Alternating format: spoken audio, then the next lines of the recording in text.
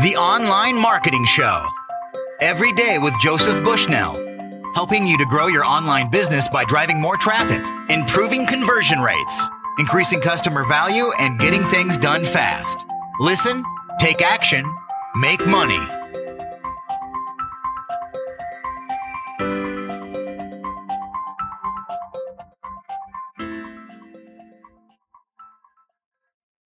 Hi, welcome to the Online Marketing Show. This is your host, Joey Bushnell. Today's special guest is A-list copywriter Craig Garber. Go to kingofcopy.com to find out more. Craig, thank you for being on the call with me today. Hey, Joey, I appreciate your time. Thanks for having me. It's a pleasure to have you on the show. I know that you're one of a very small elite group of copywriters who have been endorsed by the late great Gary Halbert. And it's taken me a little bit of work to get you on the show, Craig. I think it's fair to say that you're not the most accessible of people. And I know, I'm aware that your time is very precious. So, Craig, I really appreciate the time that you're giving us today. Today, I wanted to ask you a few questions about your book called How to Make Maximum Money with Minimum Customers, 21 Proven Direct Marketing Strategies that anyone can use. I've got to tell you that this is one of the best direct marketing books I've ever read in my life. And I wanted to discuss some of the techniques that you talk about in your book. Would that be all right? Absolutely. As you know, my wife's from the UK, so it wasn't too much of a push to, she egged me on, so to come on the call. England's been good to me, put it that way. I'm glad to hear it. So first of all, could you just let us know how you got started in direct marketing? Sure. It was one of those stories that it's like serendipity, sort of. I was a business owner. I owned a small business. I was a financial planner, and I was like every single other small business out there. I had no clue how to get leads, qualified leads. The things that I did with the time was I would run some ads or do some direct mail, and none of them ever worked. And, I'd sit trying to spend time thinking up, how can I get a cute logo in here, or how can I get a cute saying? And nothing would ever work. And then I was reduced to, which I really didn't do because I can't stand it, these like networking meetings, which I call in the book begging for money. You get a bunch of broke people in there, and none of them have any clients, and they're all supposed to give each other clients. So, I didn't know anything about business, about generating clients. However, I was very good at what I did, had a high level of integrity and ethics, and I was very tenacious. In other words, once I got a hold of a lead, I didn't let them go, and I was able to close or convert most of my prospects that I met with to paying clients. On a whim, one day I saw an ad in a trade publication. And again, I was a financial planner, and so I sold life insurance, and I did financial planning, and I sold stocks and mutual funds. And I saw an ad in a trade magazine for a life insurance selling system. And I ordered the system, and I got the top level of the system, and because I said, if I'm going to do this, let me get as much as I can. And thank God for me, the system didn't work, because what happened, but I liked all the concepts that they talked about, because it was revolutionary for me. The biggest breakthrough was the fact that this thing explained to me that I could attract clients instead of chasing clients down. And that was probably one of the most, the biggest reliefs, emotional reliefs I've ever had in my life. The thought of not having to chase someone down was great, because I hated that. And I hated when people did it to me, And so the concepts in this system were all based on, emotional direct response marketing.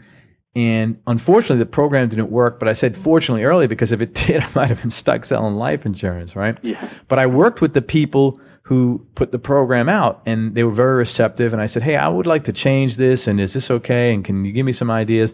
Because it was working for lots of people. Just for some reason, it wasn't working for me. I didn't know that it was on purpose, because it wasn't my destiny to do that.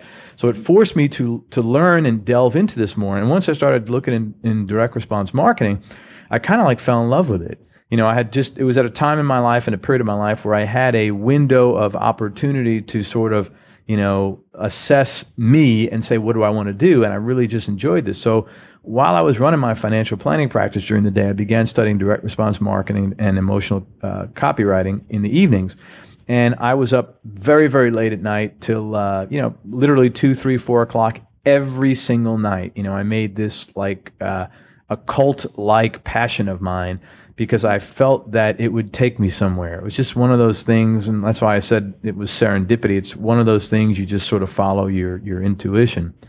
And I began studying and studying and studying, and I started using this stuff, and it was working. And a couple of years later, I found out Gary Halbert. I was living in Fort Lauderdale at the time. I found out Halbert lived in Miami, which is just not far away, and I wrote him a sales letter. And I think I talk a little about this in the book. And I wrote him a sales letter, and I eventually got a hold of him and arranged a meeting with him, and then he agreed to mentor me. And I worked with him for 6 months.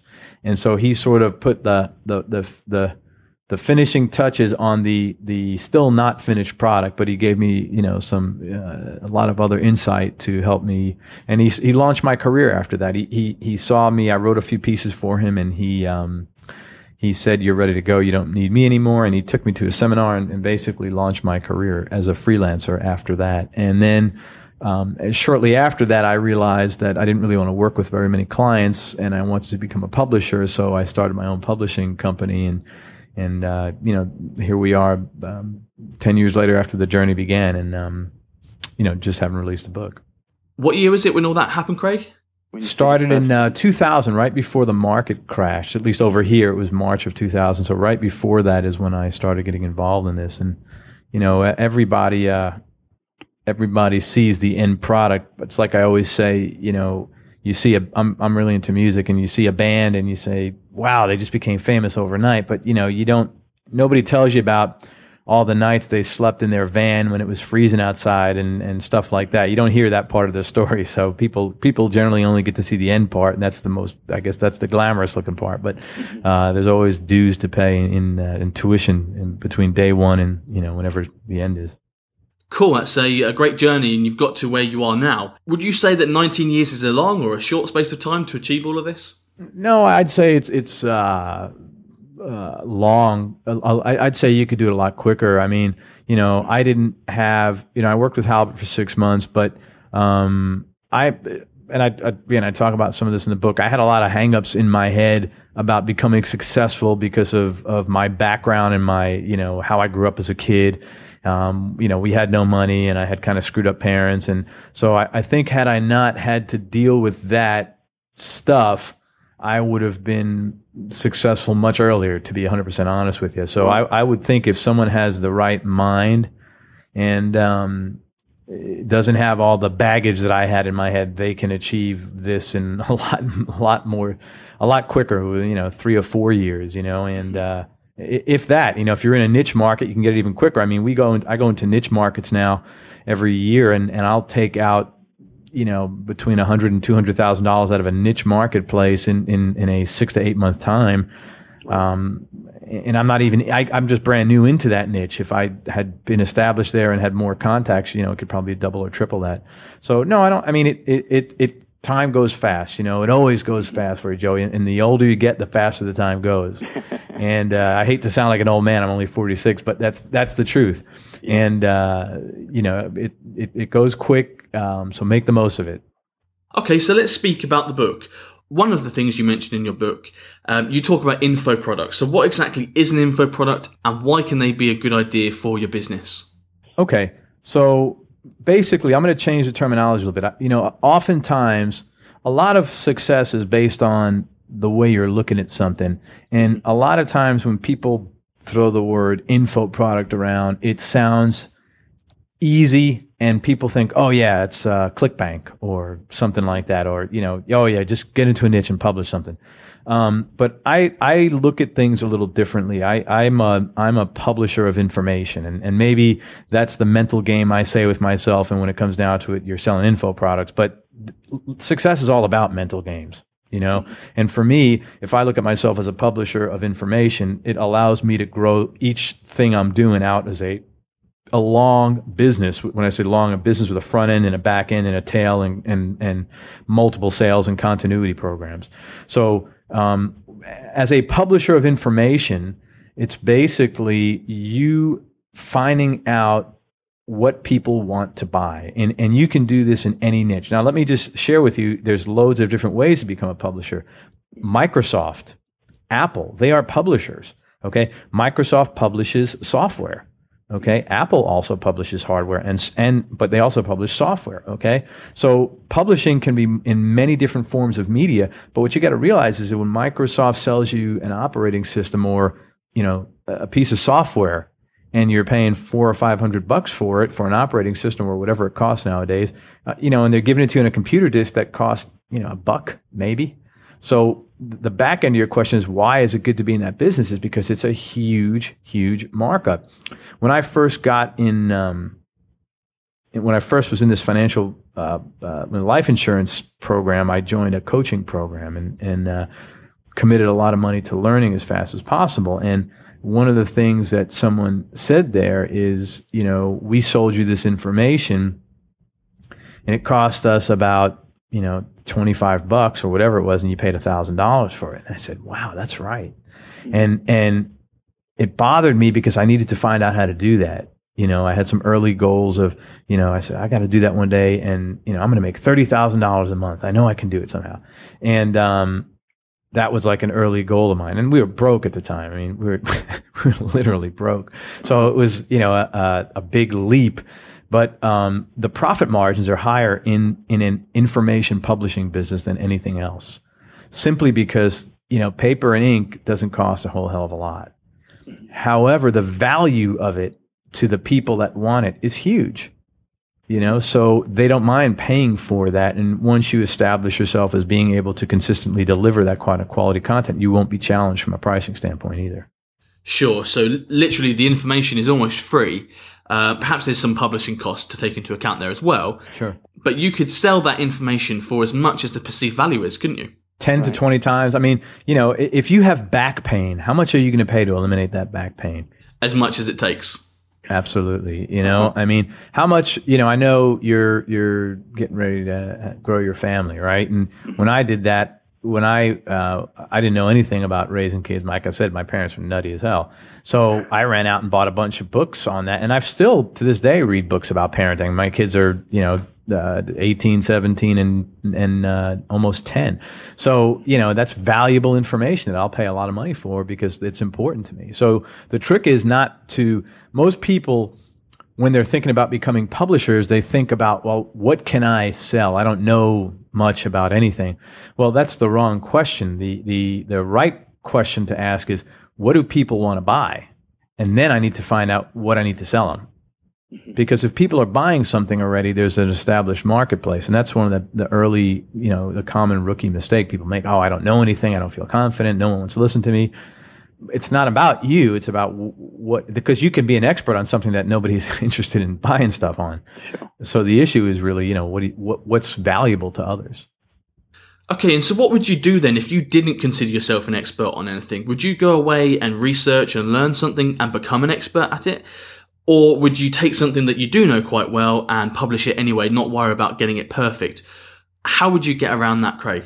Well, it depends. Like, okay, let me use myself as an example, and then I can maybe expand on that. So I'll get into various marketplaces, and I'm a marketing guy, so I go into marketplaces and teach people how to grow their businesses in that sector. Okay. Now, at this point in time, what I typically do is the only thing I'm missing is the industry knowledge. So I'll get a bunch of people to pay me money, less money than it would cost, much less money than it would cost them to hire me individually. And they'll kind of get like a group shared rate. And then I'll go and discuss with them what are the pluses and minuses in their industry and take the applied knowledge I already have about marketing and how to generate leads, quality leads, and how to convert people and get them to become customers. I'll take that knowledge and apply it to a special industry and create a turnkey, typically a turnkey two-step lead generation program. But so that's a situation where you have a knowledge base, you're just applying it across different industries. Now, if I knew nothing about, like, let's say I needed to get into organic gardening. Let me just throw something out there because I think there's a market for that. There's tons of organic magazines, right? So I would find out, and that's a broad category. If I was going to go publish a niche on organic gardening, I wouldn't. I'd publish it on, I would divide organic gardening into various topics. So I'd divide it into maybe vegetables versus fruits, or organic gardening in the southern United States, or organic gardening in cold climates, or organic gardening to self-sustain. Are you doing this as a hobby? Are you doing this because you want to eat, literally? So I would divide this subject into smaller sections and see what people are buying in those various marketplaces and what's selling well. Now, most people think, oh, I don't want to do that. I want to go where no one else is. Well, good luck, because there's not too many things that haven't been discovered, unless, people think, they want to do something no one else has done. Well, there's only going to be so many iPods and iPhones invented. Okay. Most people don't do that. They take a fairly stable, fairly mundane marketplace and put a slight twist on it, either from a marketing standpoint or from a product standpoint. And the best way to make money is to go into an existing marketplace and use your marketing mojo to do a better job from a marketing standpoint, and then that allows you to charge more money.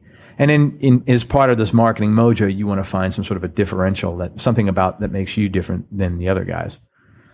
So to go back to say, what would I do? I would find out what niche I needed to be in based upon where the marketplace was. Again, I'm going like outside. I'm backing into this. Find out what people are buying, what I could charge a lot of money for, and then I would go learn about it or interview a bunch of people. I mean, you can go and find 5 or 6 experts in that field, do interviews, get the interviews transcribed, and now you got your interview product. The problem is that's not a business. That's a one-shot deal sale.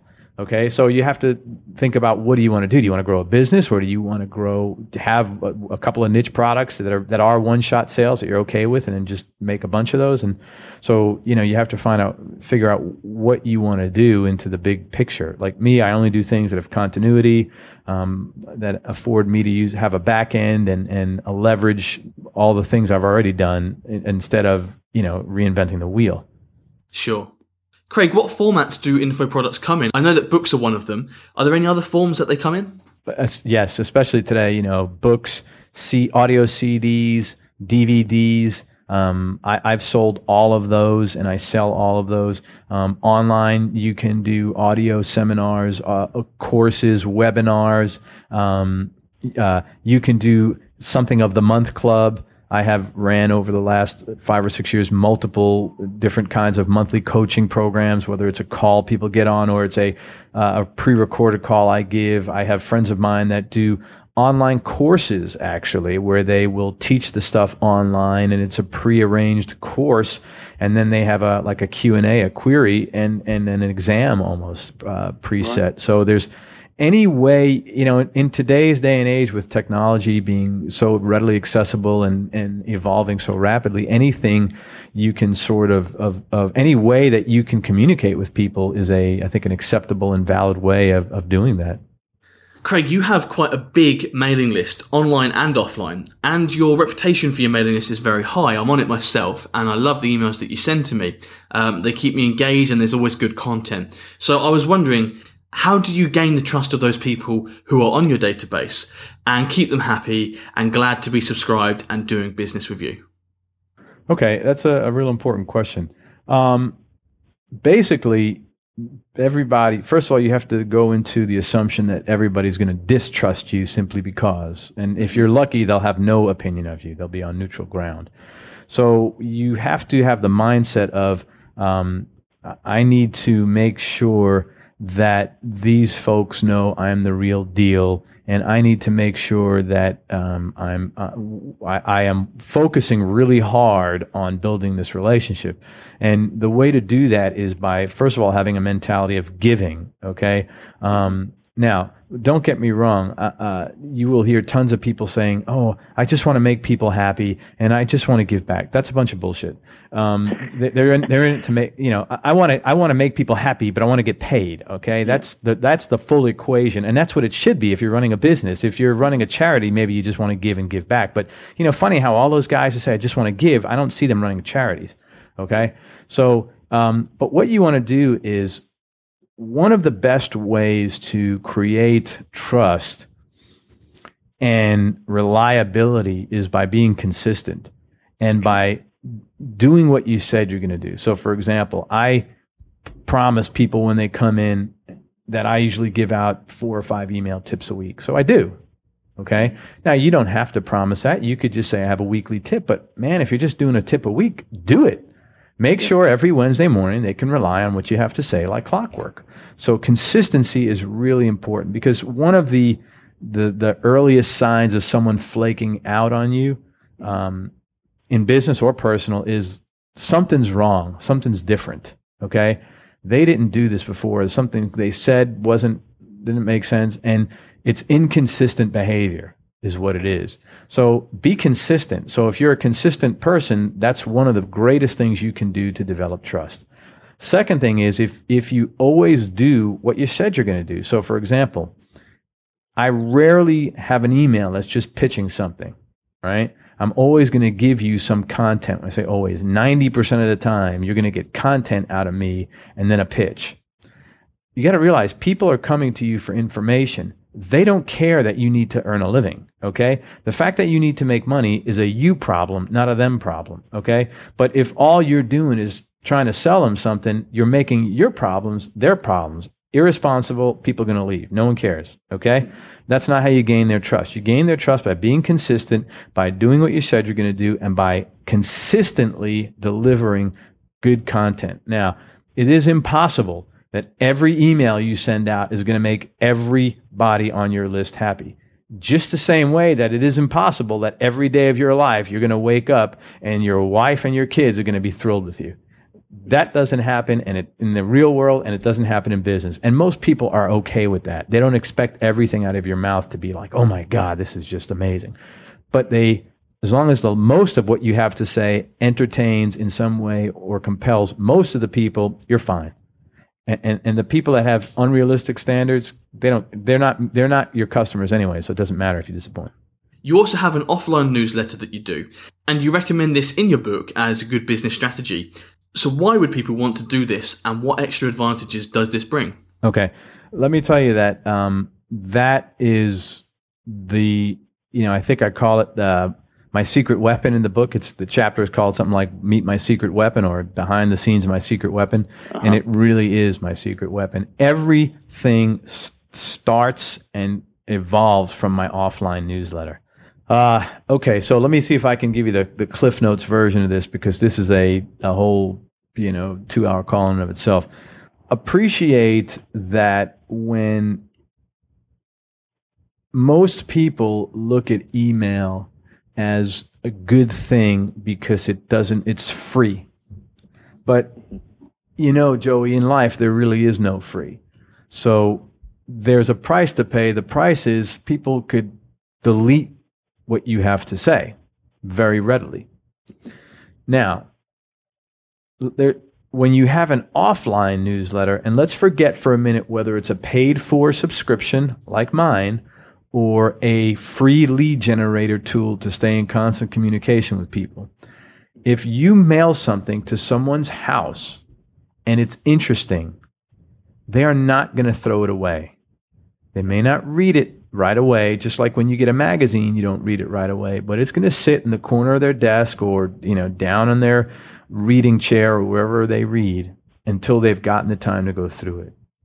So it's going to stick around forever. Then when they read it, unlike an email where they're listening to iTunes, reading email, talking on the phone, and trying to read the day's news on Google or Yahoo homepage all at the same time, when you send someone this offline letter, reading is a very intimate act. It's just you and them, okay?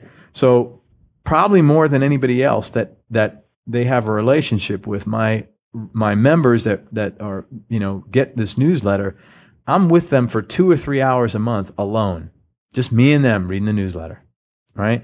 So that adds to your last question was how do you gain the trust? You have intimacy, okay? I don't mean like sexual intimacy, of course. I mean intimacy in a relationship, and that's you and them one-on-one, and nobody else gets to have that. So the value of the offline newsletter is it creates this intimacy. It's a way for you to stay on the forefront of their mind. So whether they want to buy something from you today or not, they're always there. You're always thinking of them. And it offers you opportunities to sell them something, more opportunities to sell them something. So once in a while with my newsletter, I'll put in an insert, to buy this or that, or another product, or a coaching time with me, or a day of consulting, or something like that, or another product I sell. And you do the same thing in your newsletter, whether it's a paid for newsletter or a free newsletter. You include stuff in there and remind them why they contacted you in the first place. So you can share things like case studies. Again, this is all like in a very expanded chapter in the book. You can talk about case studies of ways you're helping other clients, experiences you've had in your business, what's going on out there in the industry. It really is important that this is an extension of you, not a newsletter like, most, I'll pick on financial planners, where they'll sit and talk about the beta and alpha risk factors in the marketplace. Nobody wants to read that, ever. They don't want to read it even when they have to read it, okay? This should be an informative and entertaining newsletter revolving around industry stuff and your personality.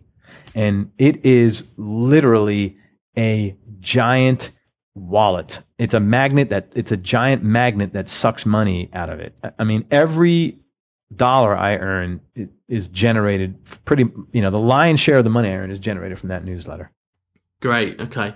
I guess you must stand out as well. If you have an online newsletter, people could be swamped and be on about 50 different people's mailing lists, all fighting for attention in their email inbox. But if you're sending an offline newsletter, it really sets you apart, doesn't it? Oh, absolutely. And especially, and this is where it goes back to what kind of business you want to have. If you're selling a $29 ebook and that's your business, you're not having an offline newsletter. I'll tell you right now. Yeah. That's a waste of your time.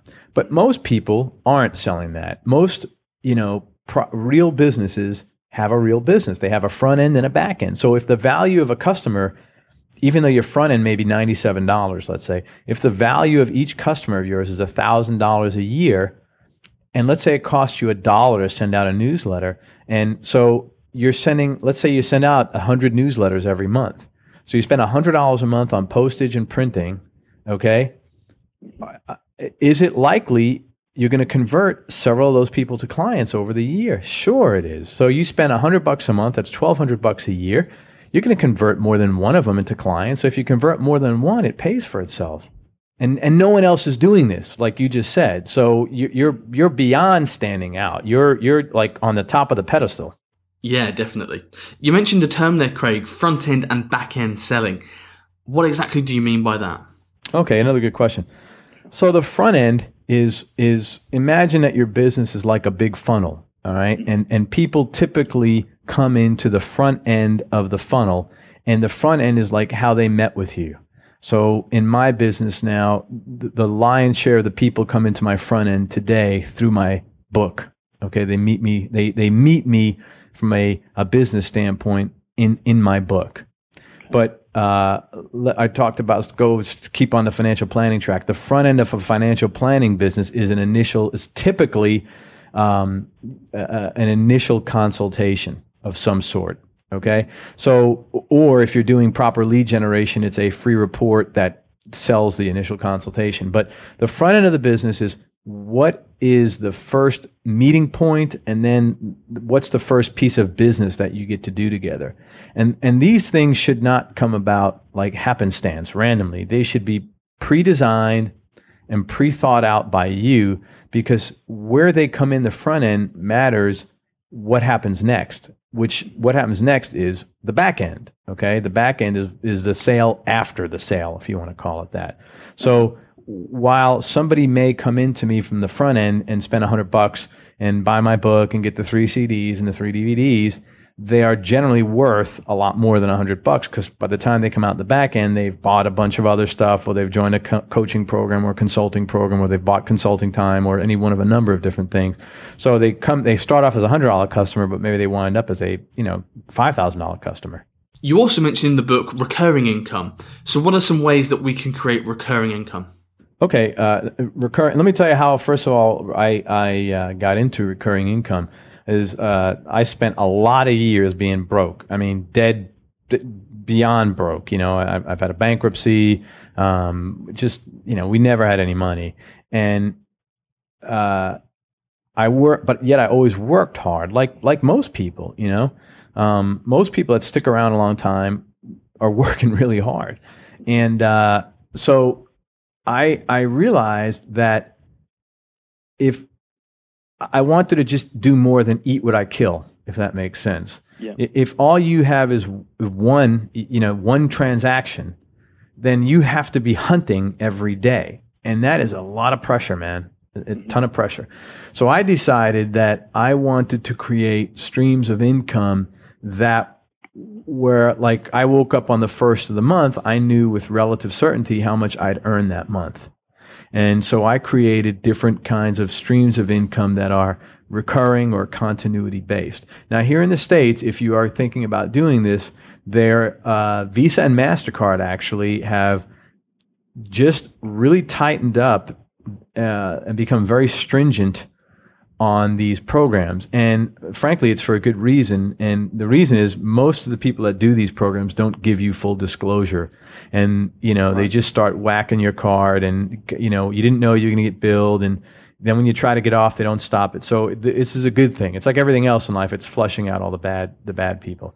Anyway, but, I'm sure there's some good ones who suffer on the way, but that's just a side note. And again, this is a whole nother conversation. But so I wanted to create multiple streams of income that I knew with that relative certainty I would have X amount of dollars coming in. So currently right now we've got a few different programs. I have my monthly newsletter membership, okay? That's $49.95 or $59.95 depending upon whether you live in the States or not, and you get my newsletter and an audio CD of the month.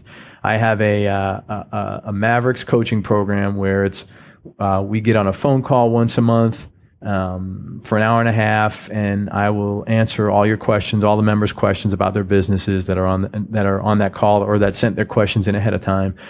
They get the recordings of the call, and they also get a weekly fax from me. And then I've got a mastermind group that's $14.97 a month, where we meet 3 times a year here in Tampa, and I have monthly group calls, monthly one-on-one calls, and they get to email me back and forth on a regular basis for guidance, and I also review all these guys' copy. So it's quite a lot that and they get the weekly fax as well. And so any one of these components, is in itself would justifies the fee for the various members. I mean, not everybody takes advantage of everything. I mean, some guys would just be like, man, as long as you give me those copy critiques, that's what I care about. Other people will say, you know what, I just need to get on that one-on-one call with you once a month. So everybody has a different sort of, value or component, but everybody comes to the meetings 3 times a year. Almost nobody misses a meeting ever. Yeah. I don't think anybody's ever missed a meeting actually, but, so those are the 3 programs we have right now. But I also had a monthly structured coaching call, which would be a different direct response marketing topic. I did that for about 2.5, 3 years, and I'm sure there's something else that I'm not remembering. But those are the 3 programs we have now, and I'll be adapting that to one of the niches that I'm going to be getting into this year as well. So I won't get into a business unless there's a continuity component. I'm not interested in, working my butt off to get your money once. I want to establish an ongoing relationship where you can pay me on a regular basis and I can give you value on a regular basis. Definitely. And there's several ways you can do that as well. Yeah. And there's no right and wrong way, Joey. I mean, anybody listening to this, those are the things I do. But if you got to do what makes the most sense for you financially and how you like delivering information. I mean, I'm comfortable on the phone, but some people aren't. So maybe they just do something like on a webinar or an email or something. But as long as you are delivering value again and again and again, that's the core principle there, isn't it, really? Like I said, you always got to be focused on your customer. I know that's not a very popular thing to say nowadays. And don't get me wrong, I charge a lot of money, but people walking away feeling like, man, that was incredible what I just got out of that guy. That is like really, really important to me all the time. I think I've done a good job of that in everything I've done, not because I have a big ego, just because I'm willing to work a lot harder at it than most people are. You mentioned about charging. Do you have any tips on how you price your information products, Craig? Yeah, I do. I basically look out in the marketplace and see the highest priced product, similar deliverable there, and then I charge more money. Because I know two things. Number one, I know my marketing will be better. And number two, I know that my content is going to be better. And I know that the consistency will be stronger. So if I know those three things, why not why not go out there and charge more for it based on that? And anybody who doesn't want it, that's okay. They're not my customer. I'm only interested in the customers that do want that. If getting the cheapest the cheapest advice, let's say that, because I'm in basically the advice business, doesn't really matter what kind of media. If getting cheap advice is important to you, you're not my customer anyway. So, move on, find someone who's willing to give you cheap advice. I've learned in business, in life, you really do get what you pay for, but everybody has a different perspective. Sure. Do you find your prospects are put off by high prices? Or do they become even more willing? You get what you pay for, that kind of idea. Interesting. I just spoke with yesterday a new guy in my. Let me see if I can find it around here. I'll pull it up while we're talking. I just was talking to a guy who's a new mastermind guy, a new mastermind member of mine, and let me pull this up here. I said on the application it says I always ask people, what about me? I mean, there's a lot of people you can work with. I'm just curious. It's two reasons. One, I'm curious, but the second thing is I want to make sure that before somebody joins the group, that they have realistic expectations, and that whatever the expectations they have, they'll be met. So, if someone says, well, I expect to double my sales in 20 days, well, unless you are willing to do an incredible amount of work in the next 20 days, that's not going to happen. Mm-hmm. So I asked that question for several different reasons, but his particular reason was, pulling up here, I like, you have this is why me? There are lots of, and I put in quotes, gurus out there, because that word's always very funny. What was it about me that attracted you? Please be candid. Don't worry about making me feel good or about saying the right answer. Just be honest. It says, and he wrote, you have the balls to ask for more money than most will pay for. I need that in my employees. So I think the right customers are attracted to whatever message this is very simple. I live on a lake. I go fishing. If I go out there and I put a rubber worm on the end of my hook, I'm going to catch a bass. If I go out there and put a little ball of bread at the end of my hook, I'm going to catch a brim, which is a little like a sunfish. Okay? Yeah. It's all the bait you put out. If you say that you're priced high and you're showing why it's justified, you're going to get those people that say, you know what? This guy charges a ton of money, but man, is it worth it. If you say I'm the cheapest guy in town, you're going to get those people that are dying to pay cheap and say, man, thank God I'm ripping this guy off every day.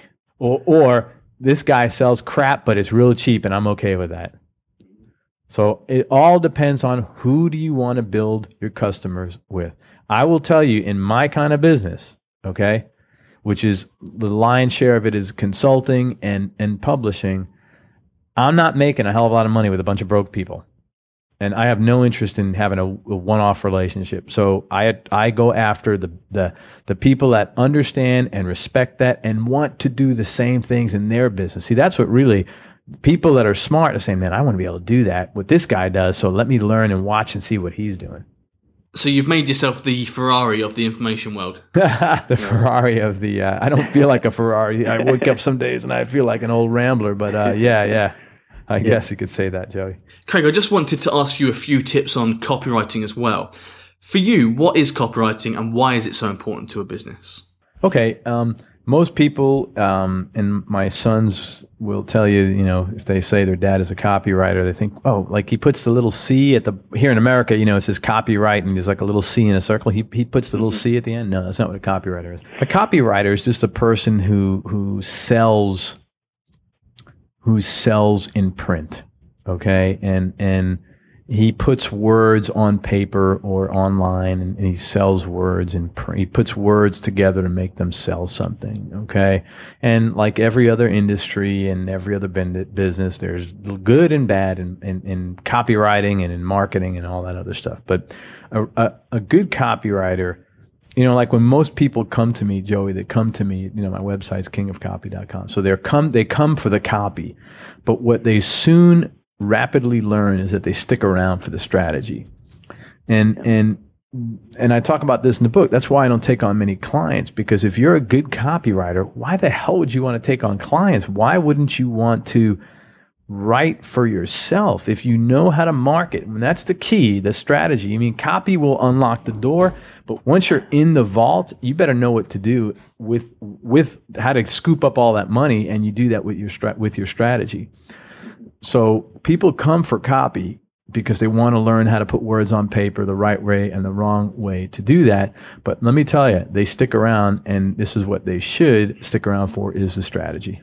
What should good copywriting include? I know there's a lot of elements involved, but do you have a formula that you would stick to when writing your sales copy? I do, and it's pretty lengthy. It's in the book, but let's go over maybe some of the different components of a quality piece of marketing material, whether it's a sales letter, a lead generation ad, an online or offline, it doesn't matter. Or even, obviously, you're not going to have all these components, but a Google AdWords involves copy, okay? So your first thing is going to be your headline, right? Now, a headline is, the whole purpose of the headline is to attract people and get them curious and interested in what you have to say in the first place. It's no different than, when you're going through a newspaper, or you're reading a magazine.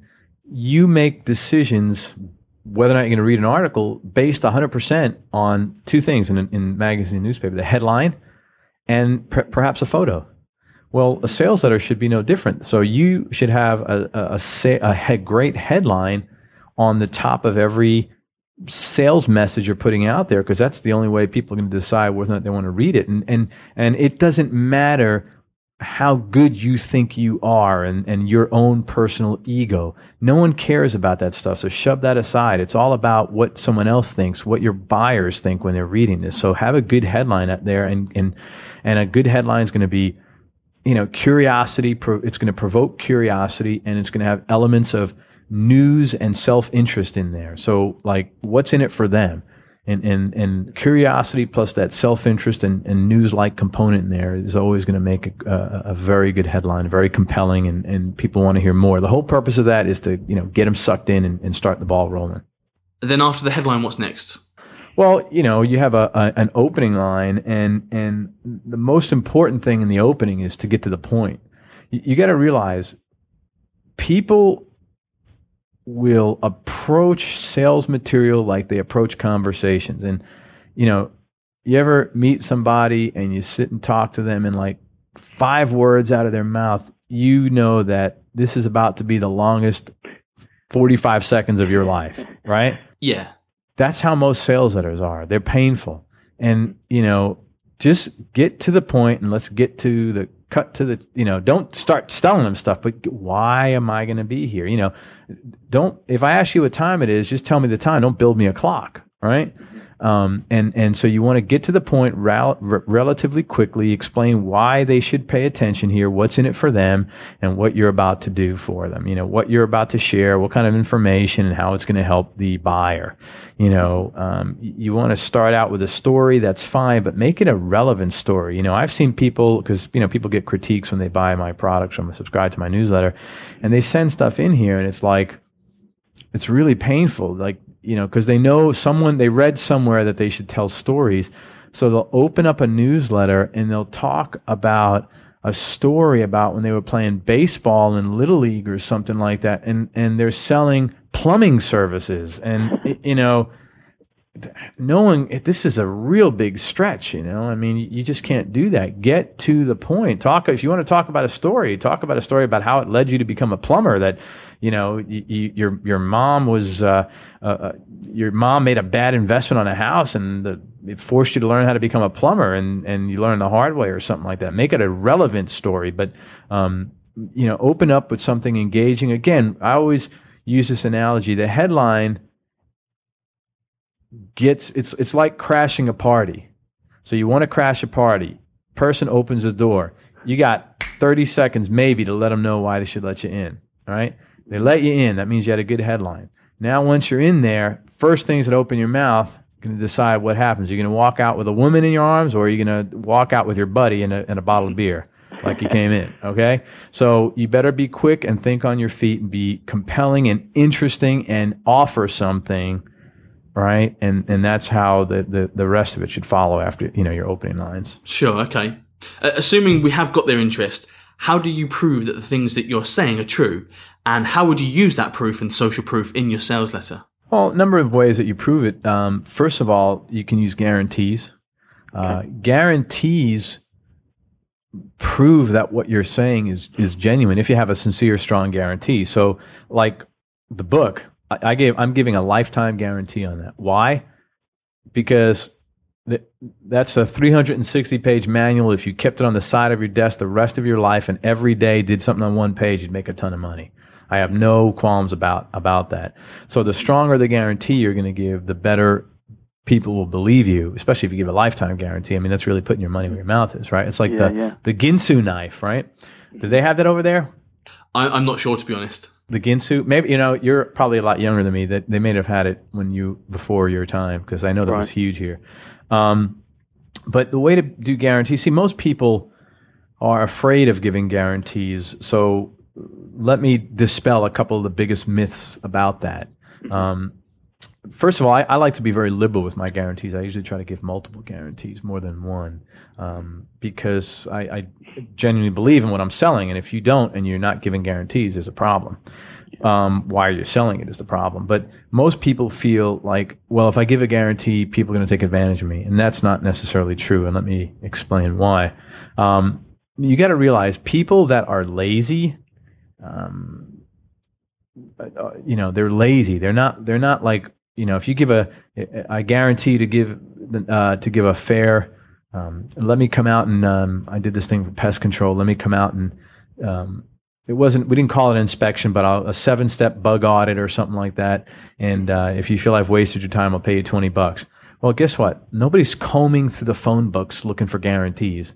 They're going to call you up, and so they could spend their time having you to go through a pest control inspection to get $20. No one does that. That's not even realistic. Guarantees aren't for the people that are going to steal from you. The people that are going to steal from you are going to steal from you whether you have a guarantee or not. The guy that wants to go out to dinner for free, right? He's decided to rip that restaurant off when he gets out of the shower and he's putting his pants on, not when he walks in and he gets his bill. He's already ripping you off long before that. So the guarantees aren't to prevent the dishonest people from they're not there for the dishonest people. The guarantees are there for the people that don't know you, or they're genuinely on the edge of the fence, and you need to give them risk reversal and comfort to move forward with their order. The other thing is, if I give a guarantee, I'll lose money, and that's not true. And I'll take it to a quick example, and I think I have this whole long, I work out the math on this in the book, but let's say your sales doubled and your guarantees, your returns also doubled because if you gave a really strong guarantee. The bottom line is the net amount of money you're going to make is still so much greater, even with your guarantees the rate of returns doubling. It's not even funny.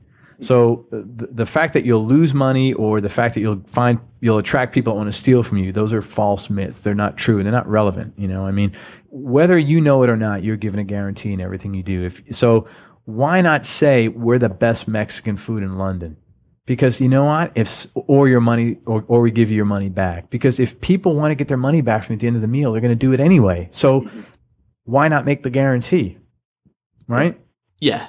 And the other thing you can do to prove who you are, or to be believed is as you mentioned, social proof, and there's plenty of ways to do that. Testimonials is a very good way of giving social proof, because what other people have to say about you is far more important than what you have to say about yourself. And of course, in a testimonial, you want to include the people's name. The right way to do a testimonial is you give the testimonial, then you say the first and last name and where they live. So, if I was giving someone a testimonial, it would have the testimonial, and then it would say Craig Garber, Tampa, Florida. It wouldn't say CG. It wouldn't say Tampa. It wouldn't say Craig-Florida. It's Craig Garber, Tampa, Florida. Okay. And if they're smart, they'd even put my picture up there. Well, not me, because I'm not the best looking guy, but a picture of the person up there, or a video or something like that.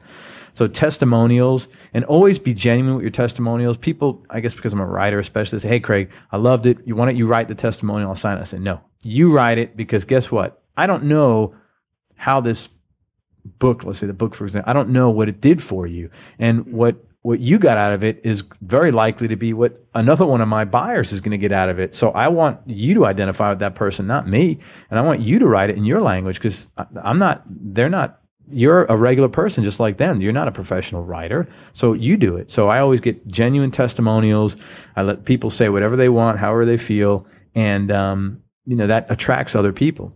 Another way to become believable is give case studies. Talk about a story of where this person was. And this isn't for money making stuff. This is for anything. You're selling, organic gardening. I started with this. My garden looked like crap, and I never could get it going. And I learned these steps, and I implemented. And sure enough, I had a rough start in the beginning, but here we are, 8 weeks later. It's in the middle of growing season, and I'll pull out a ton of vegetables out of this thing this year, and this stuff really works. So testimonials, case studies, scientific measurements, specific. We ran these tests, and this is what the outcome was. Precise numbers, not 60% or so. No, it's 63.1% or whatever the actual number was. Be specific. And that really adds a ton of credibility to whatever it is you're doing and to whoever it is you're speaking to. Okay, and you do teach to use a PS at the end of your copy. What is that for? Well, the PS is the reason why I use a PS is some people are like skimmers. They're going to skim through everything you have. They're not going to sort of like spend a lot of time reading every single word. And you never know who is a skimmer and who's not. So the PS is generally the second or third thing that's looked at in a sales letter. A lot of things you can put in a PS. You could restate some of the most important benefits of whatever it is you're selling. I like to do that, but I like to do it with sort of like a kick in the gut. I like to say something at the end of my letters that leave people feeling absolutely like sick to their stomach if they don't take action. So I like to say something that's going to give them the benefits, but say it in such a way that, you're going to regret this the rest of your life, without using those words, because that's meaningless if you say you're going to regret this the rest of your life. So I like to use a gut-wrenching sort of PS that lingers there and sort of eventually hopefully makes them sick, and then they have to come back to take the action I want them to do to resolve their sickness. Great. So with all of that in place, we've got a really solid piece of copy. Now, obviously there is a lot more, and you will explain in a lot more depth in the book itself, but they are some main components that will really help us out with copywriting. For you, what is a good converting piece of copy? How do you measure that? And when would you decide to make amendments or changes? Well, I always generally try to change things. And, I look at return on my investment. See, this is another thing that, if you're only doing it online, and from organic traffic especially, it's hard to measure. But, I always look to try to, what's my return on my investment? Am I making money on it or not? And you always try to improve things. Me personally, online, I usually tend to split test headlines. And sometimes offers. I'll tell you something interesting. We and everything else I leave pretty much because I'm confident in the copy. I'm not sitting here after all these years. I've written like hundreds of gigs of stuff on my just in Word documents. So I've got a lot of experience. Not that I'm not saying I'm perfect at all, but I'm not testing my copy. I'm testing offers and I'm testing headlines. But I'll give you an example. The headline and the offer are the most important thing. So let me give you an example of the offer.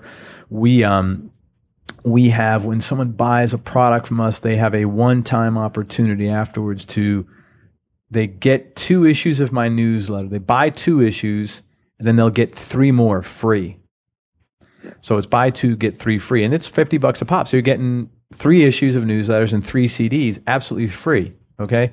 So we were talking about it today, and my daughter was in the room, and she's 9 and she's pretty sharp. And she said, that sounds like you're giving away an awful lot. Why don't you cut that back and give buy 2, get 2 free?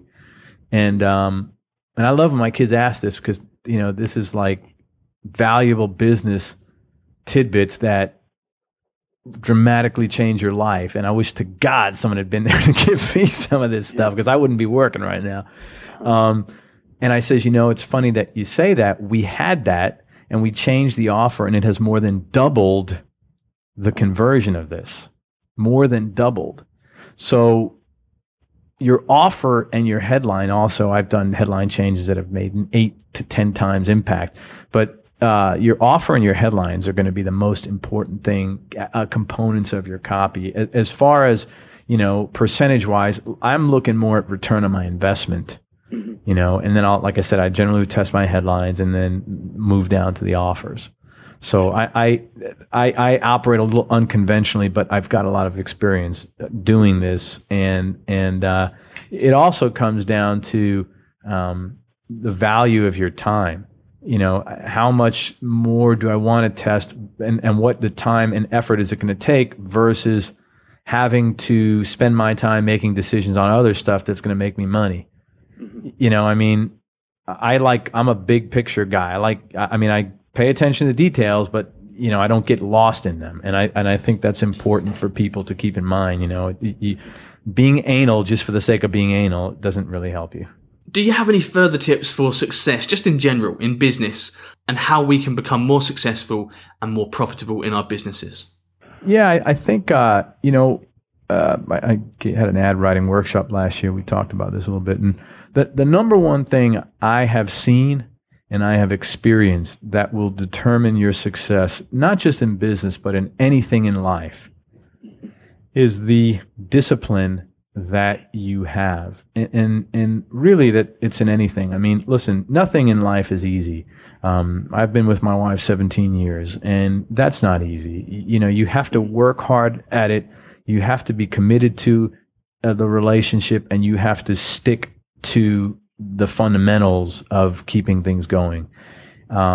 Raising children is certainly the same way. You have to be disciplined about your discipline and about your guidance and the love and care that you're giving them.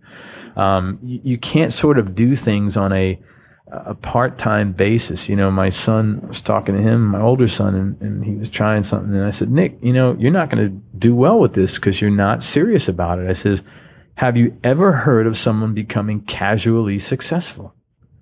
It doesn't exist. You've got to be super, super disciplined about your business. And if you are disciplined, and if you're using the right tools, it's like anything else. You have to use the right tools, and you have to think and be smart. But that discipline, man, is so important. It is just phenomenal. And losing weight, regardless of what you're doing, it's just, you got to be sticking to it and hit it on a regular, consistent basis and hit it hard.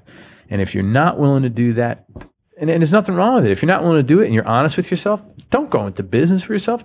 Do something else where you are going to be disciplined, because you're going to be miserable, Yeah. But and I think Jim Collins might have even quantified discipline as being in his book Good to Great. I listened to the audio CDs a while back, and I think he had mentioned something about that in there. And that was he was like the modern day Napoleon Hill. He went back and interviewed and researched all these modern executives recently, the last 10 or 15 years, I think it was. And that was the thing with them. It was the discipline that they had. Those are the guys that kicked butt and made it and continued to grow. And it's about, continuing to grow and do stuff in your life. And discipline is the thing that's going to get you there before anything else. Brilliant. Well, Craig, we're coming to the end of our time now, and I just want to thank you for the time you've spent with me today. Thanks, Joe. I really appreciate it. And, you're a super sharp, super nice, up-and-coming young guy, and I know you're going to do great. Thank you, Craig. We can only cover so much in an hour together, Craig, but your book covers it all. It actually took me a few weeks to read. It's just packed with content. Well, it's a huge book, man. It's 360 pages. A few weeks is pretty good, Joey. Yeah, it's a big book. And like you said earlier, you might even just find just a couple of pages or an individual page can make massive differences to your business. So I definitely recommend it. And on that note, we'll wrap this up. Thank you to everyone for listening in. And thank you, Craig, for being on the show today. You're welcome, Joe. It was a pleasure talking to you. And I look forward to doing more work with you. The Online Marketing Show. Every day with Joseph Bushnell. helping you to grow your online business by driving more traffic, improving conversion rates, increasing customer value, and getting things done fast. Listen, take action, make money.